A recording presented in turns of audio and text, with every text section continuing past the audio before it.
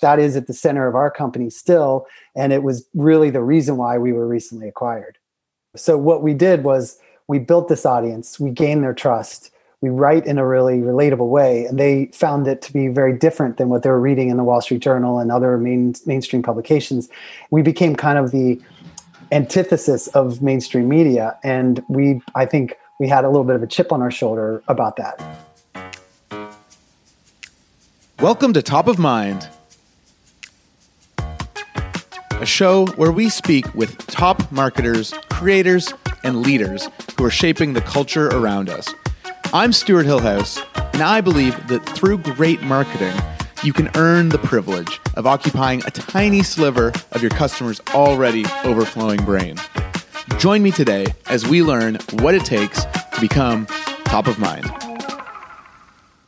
If you spend any time listening to marketing and startup gurus talking about the future, you've no doubt heard the saying, everyone needs to think like a media company. This saying used to apply just to businesses, but it has since evolved and is now as relevant to individuals as ever. But what does it mean to think like a media company?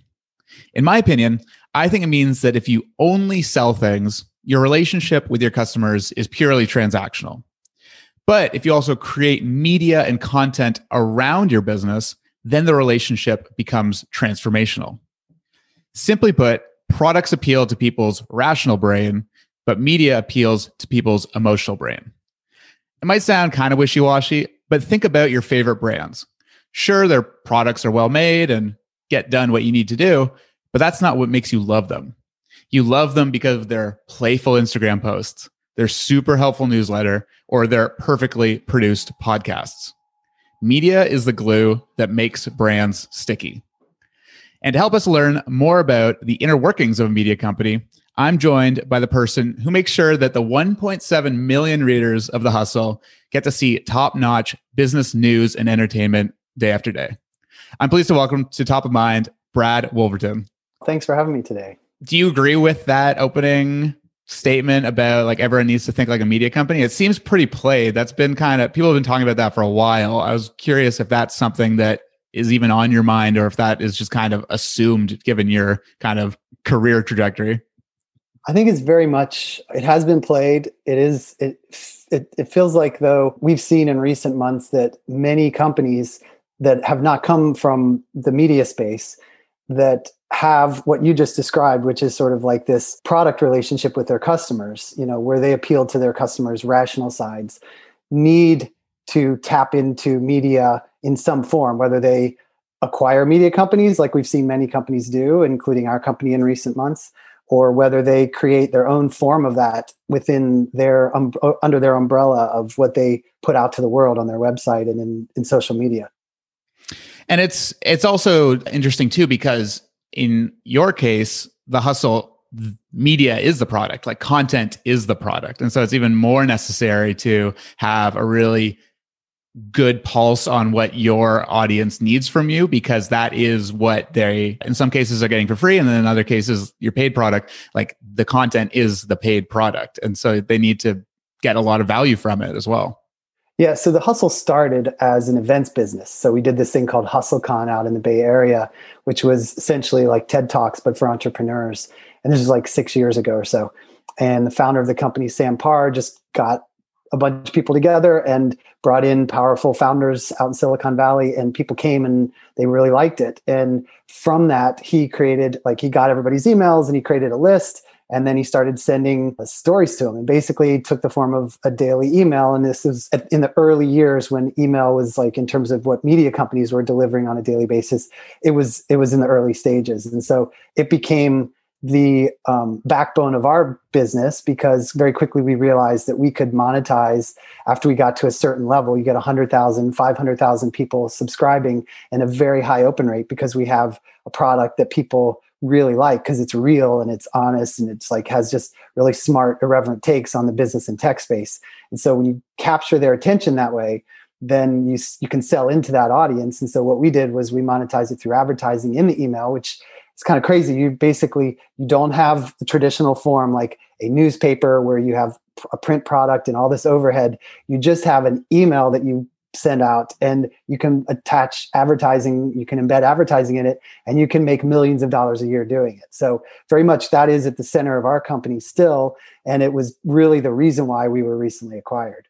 So what we did was we built this audience, we gained their trust, we write in a really relatable way, and they found it to be very different than what they were reading in the Wall Street Journal and other mainstream publications. We became kind of the antithesis of mainstream media, and I think we had a little bit of a chip on our shoulder about that. I mean, I personally came from a background where I worked for a lot of mainstream media companies. Then I took a turn and was a reporter and investigative reporter at NerdWallet, where we basically used SEO to get people's attention, or through SEO, we got, traffic to our site, and that's how we told our stories. And now here, using a different form, which comes directly to people in their inbox, I think it's just a much more intimate form of communicating. And if you find the right voice, it's like little overhead. It's not zero, but it's, basically all you have to have is like smart writers who can interpret what's happening. And what we do is we sort of capture people's attention by writing about the big things that are happening in startup land and the business and tech world. And we package it in a really fun way. We just basically tell stories, and we put as much humor and personality into the writing as we can. You've been a writer and an editor and a reporter, and generally working in media for a number of years. And you mentioned a few other of your previous employments there. Is there any particular moment that you can recall when you realized you wanted to be part of the media business? Oh man, I was probably like 10 or 12 years old. I just knew it. It was kind of in my bones. I just felt like a storyteller. I will say I knew from an early age that I wanted to be a writer. And what appealed to me about it was that I could honestly wake up in the morning and read things and go learn things and explore my curiosities. And that became my career. And so I've been fortunate to, move up in a career trajectory where I don't just report and write stories now, but I oversee a team of people who do that. And, it's just still the greatest job that I think that's out there, honestly. Tell me a little bit about what goes into reporting on a story. I personally don't understand how you go from idea to source and then actually write the story and then fact check and everything like that. Can you give me a little insight on what it looks like at The Hustle now, how you pitch stories and then how it goes from idea to print? Yeah, it's very different. The Hustle versus traditional media. I'd love to hear that difference then. Yeah, sure. In a traditional media environment, you have a network of people that you are, that you consider your sources, and you work on a beat generally into some specific area that people have a lot of interest in. And then you mine those sources. You constantly are trying to learn new things about what's happening. You're trying to break news and get people's attention through new developments. But then you also, in my case, I fortunately spent a lot of years getting to do longer form pieces, which involved weeks and sometimes months of research, where you spend time with someone, or I did a piece once where I found this guy who I used to cover college sports. And I found this guy who, keep in mind, college sports at the big time level is very competitive. It's also really hard for a lot of kids who haven't prioritized education growing up to get into college. And so they use people to sometimes cheat for them. And so I found this guy, and we called this story The Confessions of a Fixer. And I wrote this piece in which I got him to tell this whole tale with all these notebooks and records and everything, showing all these kids who he'd helped cheat for to get into major colleges and universities at some of the biggest places out there. So that was through a network of people I knew.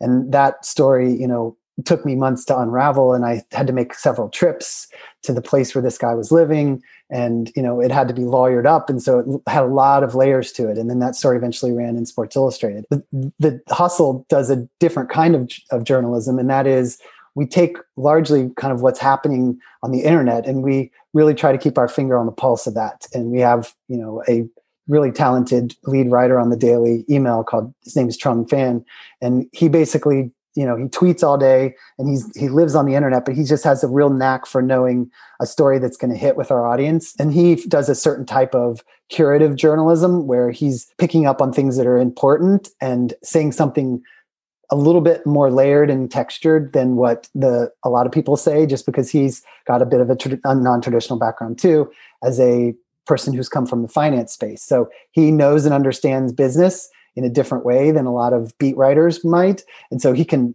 very quickly, like when some of the big tech companies have been under pressure and the Justice Department has filed suit against them, we had to scrap what we were planning to write for the next day late in the day one time recently.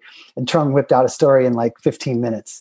And so he just knows the space. And we have another writer, Zach Crockett, who does our longer form Sunday pieces. Those stories typically take, many days to research, whereas Trung's pieces can take, a few short hours. I think Trung wrote one from a couple of weeks ago about Pink Whitney. Was that him or was that? That was Trung, yes. Yeah, like the vodka brand that was the amalgamation between Barstool Sports and then I don't remember the vodka brand. It was like Ernest and Julio, I think, had like that's who their distributor became. But yeah, it was kind of it was basically a story about this thing that Barstool like created out of a podcast. I mean, there were these two former NHL hockey players who had, as part of an ad that they were reading on the air for their podcast, they had to read something about what would they do distinctively with this vodka. And they said, I put pink lemonade in it. And that became basically the product. And they've sold, millions of dollars worth of this. And so a traditional media brand now turning into a product distributor, totally different model. Right.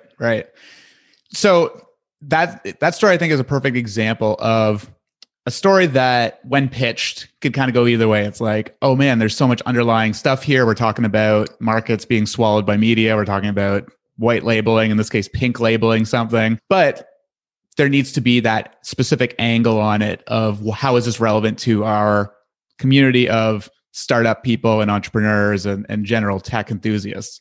So you, as the director of content, when you hear that story, what kind of notes are you giving to your writers to make sure that it aligns with the rest of the company? Yeah, so it happens really fast. And a lot of this is in Trung's head because Trung kind of sees something happen and then he just moves on the story. So we give our people a lot of autonomy and Trung's really talented. So Trung and Zach and other people we have we'll talk about the stories as something comes up, but oftentimes Trung will write the piece. It will just show, I will basically not have a huge role in determining what the daily agenda is going to be. So the daily team sets that agenda. It happens on a kind of rolling basis. It's not like we wake up in the morning, we read everything that's out there, we see what's happened on the internet overnight, and then we write our briefs for the next day. We're constantly in motion. So honestly, it's an almost 24-hour job where you see something, you make a change to the next morning's email at sometimes late at night. And a lot of it doesn't feel like it's neatly organized in a file because the world doesn't work like that. You could just say, all right, this is our lineup. And we do that. We put our lineup in a story file in the morning. And, before we do that, we have various writers pitching stories. And then we decide which ones we're going to put in and at what length. And it comes together pretty quickly. And so you don't necessarily have a specific set of guidelines that you look for when you're selecting stories, but you just want a mix of stuff that is both kind of going to keep people's attention and that we can say something additional to that the mainstream media may not have said, or something with a little more flourish or sense of humor. What skills would you recommend to someone who doesn't have a journalistic background, but is interested in this sort of beat reporting? I'll use beat reporting because that's the kind of industry lingo, but really just if you're interested in making any type of personal content, but you want to have a specific area of focus, what recommendations would you have to people getting started? Well, we've had an explosion of talent, frankly, of lots and lots of people who are self-publishing now and sharing their insights with the world.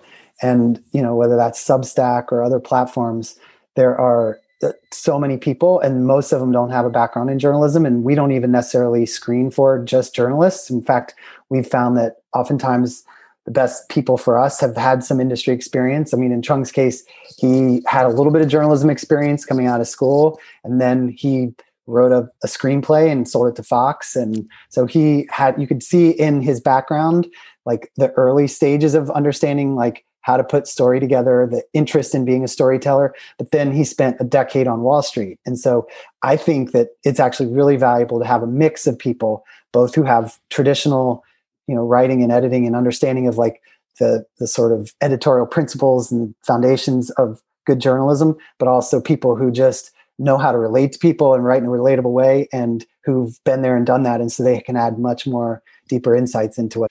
Are there any type of editorial principles that come to mind that would kind of separate a person who's just a pure writer from an editor? Like, how can you make your writing easier for an editor?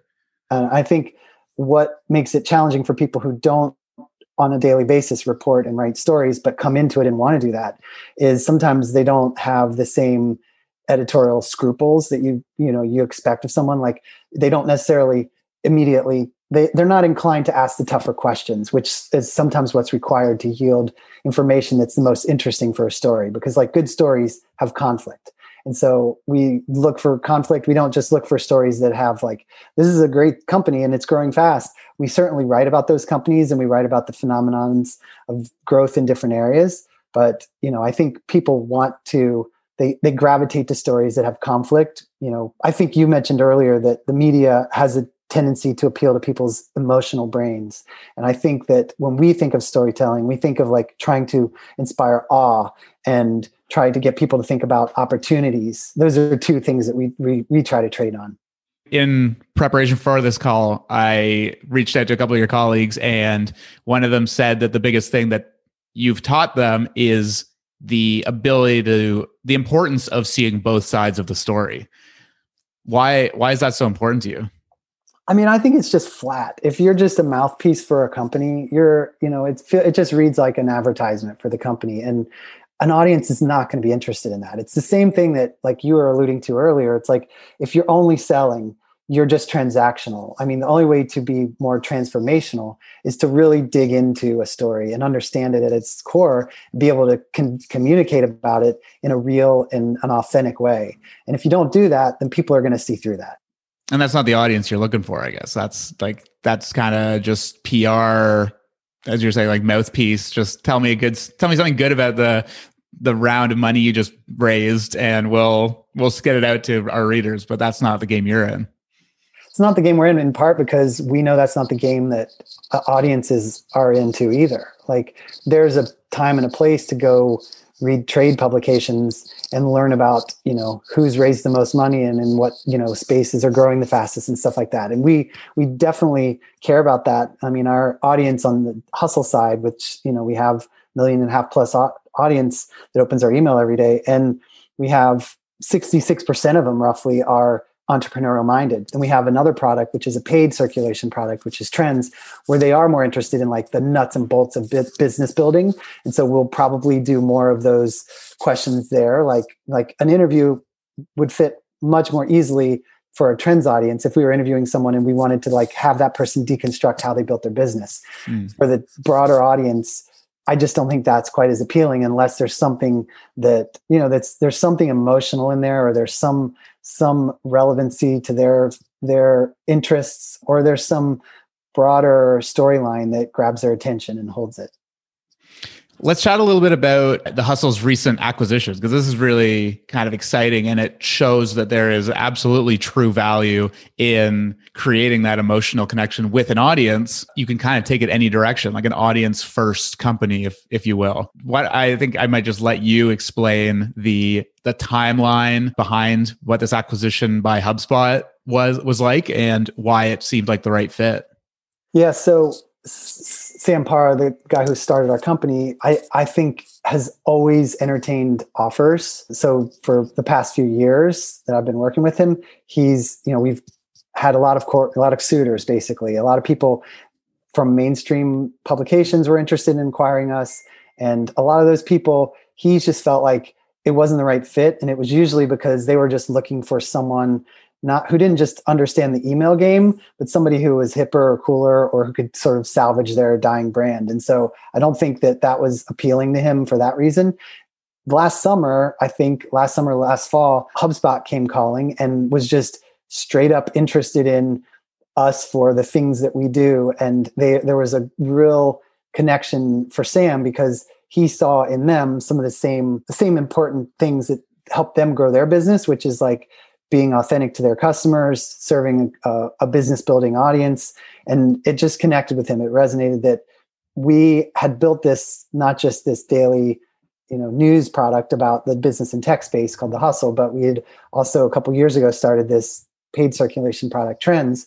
And Trends was essentially much more than just we were doing reports on what are the latest business opportunities, but it became this amazing community of entrepreneurs. It's essentially just a private Facebook group, but there's now like 15,000 people in this group, anywhere from like early stage startups to people who've sold companies for hundreds of millions of dollars, and they're all connected and they are engaged. It's almost like if you think of the media business, Bloomberg has their terminals and people come to their terminals every day and traders rely on those. Well, our community was really, they loved the content, but they equally, if not more, loved this community that grew up around it. And so that is a lot of what HubSpot acquired. And that was one of the big reasons why Sam was interested in working with him, is because HubSpot has 100,000 businesses that they support through software to help them grow their business. And Trends and the Hustle do very similar things. And so we write about and we inform people and we keep them entertained. And we're sort of, I guess you could look at it in terms of marketing terms, we're like a funnel for acquisition for them, but it's an authentic funnel. So that's really what made sense. And I was going to say that HubSpot is kind of the poster child of a company that went so hard on content early days, and that became not only their acquisition advantage, because people would come and find a blog post and then learn that, oh, actually HubSpot is able to kind of help me out with this question that I had about, they covered everything in marketing and kind of sales and everything like that. But then it's very much a moat for their business now, is that people trust that brand through all their content. What value do you think the Hustle offers HubSpot that they weren't able to build themselves, or would have taken too long? Or what was the true value, not a dollar value, but literally the thing that they saw as most valuable in acquiring Hustle? I mean, part of it was that they didn't do email and they weren't in people's inboxes. And so we had figured that out. So it was just a very tactical move. But I think part of it too was that authenticity I was just talking about, which was like we had built this trust with this audience, and it turned out that the audience was actually not exactly their audience. It's the same general, business builder type audience, entrepreneurial minded, but it's not exactly the same people. And so they're constantly thinking about, I've only been there for a month, so I'm not an expert in HubSpot's operations, but I will say that everything I've heard, it was, it's all been suggested that they wanted us because of like, we had a really good podcast called My First Million, which Sam and another guy who he's friends with put out every week. And that has just captured a lot of eyeballs and listens. And like people are really interested in what they talk about, because they basically talk about how you can go build different kinds of companies in different spaces. And so they have a really rabid following, and they have a Facebook group there too. We have Trends and a really rabid following. And like these are also moats in different ways. Like they were moats for our business, but they can make the moat of HubSpot even stronger. Yeah, they're complementary. They don't really cannibalize each other all that much, because either you're a HubSpot user who loves Trends, or you're a Trends user who has yet to use HubSpot, or you use both of them, right? They definitely play off each other. Yeah, and we're starting to figure out some of those synergies, because they've produced a library of content. They have this thing called HubSpot Academy where you can learn about all kinds of different things. And we're looking at ways that we can incorporate some of that into the packaging of what we give our Trends audience. We have lots of interviews. We have done tons and tons of case studies. There's just so much smart content. I think we're at a stage now with Trends where we're evolving as a business to think less about what can we do and go and uncover new for you every week, as much as we're definitely into that still. But I think a big part of our evolution, 2.0, 3.0, whatever you want to call it, is making sure that we repackage things that we've done and make them more easily findable for a broader audience.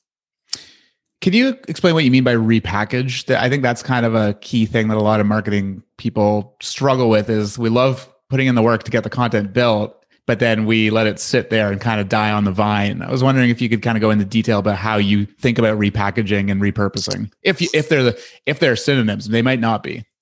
Yeah, I mean, I think of it as repurposing material that we've produced, or thinking more intently about what an audience will best be served by. So an example, we just recently had someone do a spent a lot of time, many hours, dozens of hours, doing a report on the review industry and opportunities in that space. And we wrote a 4,000 word piece about it, and it was packaged smartly, and it had all sorts of different ways to think about how the business has grown, what kinds of different review sites are out there, what the future of this business looks like. And it was an amazing report. The writer who did that piece, after he finished it, he said, as a consumer of trends, I would be more interested and engaged if this was just a deck, a 50 slide deck, because it would give me, I could repackage it in the form of a deck and make it more easily consumable and more relatable to people. And so I knew that, honestly, I felt kind of like kicking myself, because some of our most clicked stories for trends are decks. Literally, we can write 5,000 words, 10,000 words about something, but if you do a 73 slide deck and it just hits the right notes, like, I think there's a real future in thinking about the type of medium that you put the content in. And that's a great medium going forward. I think we're going to do a lot more of that, and either repurposing things we've already done or thinking, with that form first from the start. Mm. Are there any other mediums that you're interested in or experimenting with? I think the biggest medium that we're experimenting with, and I think has the greatest potential, is audio, just because right now we're not in a world where during the pandemic, most people are spending a lot of time sitting in their car commuting to the office. They still have time that they're walking their dogs or that they're at the gym or whatever. They have time away from their computers, and they increasingly, like, we started producing a podcast version of we send out a report every week from Trends, which is 2,000 to 3,000 words long, and it's packed with opportunities and ideas for businesses. And that the form of that has actually resonated the best with the audience is an audio form. So we literally just read the newsletter in audio form, and then we break down some of the opportunities in a discussion with the analysts. And that's, we have tremendous usage of that audio, and I think people are just really into audio. I think there's a lot of opportunity in shorter and smarter and forms of content are better, whether that's texts or whether that's screenshots. I think I'm really intrigued by, can you package, it's almost like what has evolved as a tweet thread has become almost like the way people are informing themselves about all kinds of stuff. Mm-hmm. And that's a deep enough form of information without feeling overloaded. Like, you're just bombarded from so many directions now that I feel like even the email industry, like, I'm in this Telegram group, it's called Type House, with some top business newsletter writers. And they've been recently talking about, hey, are your open rates going down? Are your open rates going down? What's going on? Is this a problem with Substack? What's going on? Is this Gmail? And so I think what it is like, people are overloaded with information. There's we found this stat as we were researching this piece on the newsletter industry. We did a long report on this, and we found that was super interesting for our audience. So we dug in even deeper, and we found one little stat as we were researching this. This was just phenomenal. 14,000 people, 14,000 users a day create a MailChimp account. So literally, there's so much growth in that space. So those are mostly marketers, but think about that for a minute. Wow. Every single day, that many more people. So there's just a mountain of content coming at people. So the shorter, smarter forms are just going to win. But that kind of goes against your bread and butter, which is the long form, really deep dive stuff. How are you thinking about balancing kind of accuracy and those kind of journalistic principles, and then packaging it in a way that is super consumable? We do both. We have to. I think you have to do all kinds of different forms of content.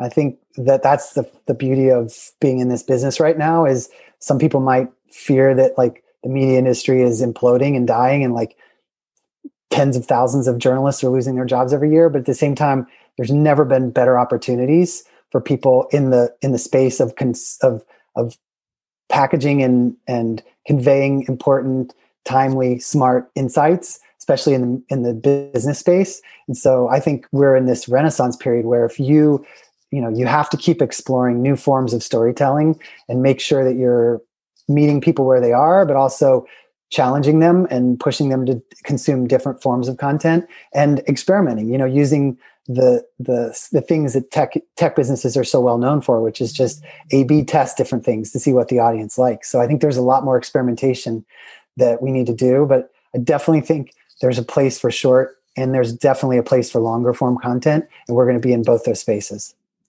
I love it. One more question for you. And this comes from one of your colleagues as well. And maybe you can guess who it is at the end based on the question. But he said that you are a big sports fan and you were a sports writer for a while too. And he wants to know, does the lack of sports coverage at the Hustle just kill you on the inside? I'm not gonna guess who I think that is. I mean, it could be anyone on the team. I don't talk about it that much. I'm a fan of sports, but as a journalist, I've always sort of turned a sharp edge toward some of the coverage that I've done. So it wasn't always just, I'm a fan and I'm celebrating the greatest things that are happening in sports. I wasn't that type of journalist. So I think that in any industry, we can make our audience interested. I think certainly we don't cover sports that much because our audience has told us that's not a priority for them. But if there's a really good story about ESPN and how they've pivoted and done something interesting in the tech space, we're going to cover that. I don't think we're going to cover, who wins the Super Bowl. I mean, we made a joke about this in our intro. Like we literally said, we just basically just acted like we didn't even know who won the game. So I think that we try to, again, like recognize that our audience isn't there. And I personally don't care about it that much. I can, get my fix in other ways. Awesome, Brad. Well, you can check out the Hustle's free newsletter, thehustle.co, and sign up there. And I'm sure you'll get hooked pretty quickly. And if you want to check out the more in-depth analytical stuff, it's trends.co. Brad, this has been awesome. Thank you so much for joining me. Yeah, thanks for having me. If you enjoyed anything that you just heard, you're going to absolutely love what I'm about to tell you. If you go online to stuarthillhouse.com and hit the subscribe button, you'll be added to an email list where I share exclusive content related to this show. This is where I'm going to share my key takeaways from each episode, including my highlights, top of mind takeaways, and next steps that you can do to put this advice to action. I also share some real life breakdowns of marketing campaigns that I'm seeing around and how I'm using it in my work. So head on over to stuarthillhouse.com and hit the subscribe button to get your first email. Looking forward to seeing you there.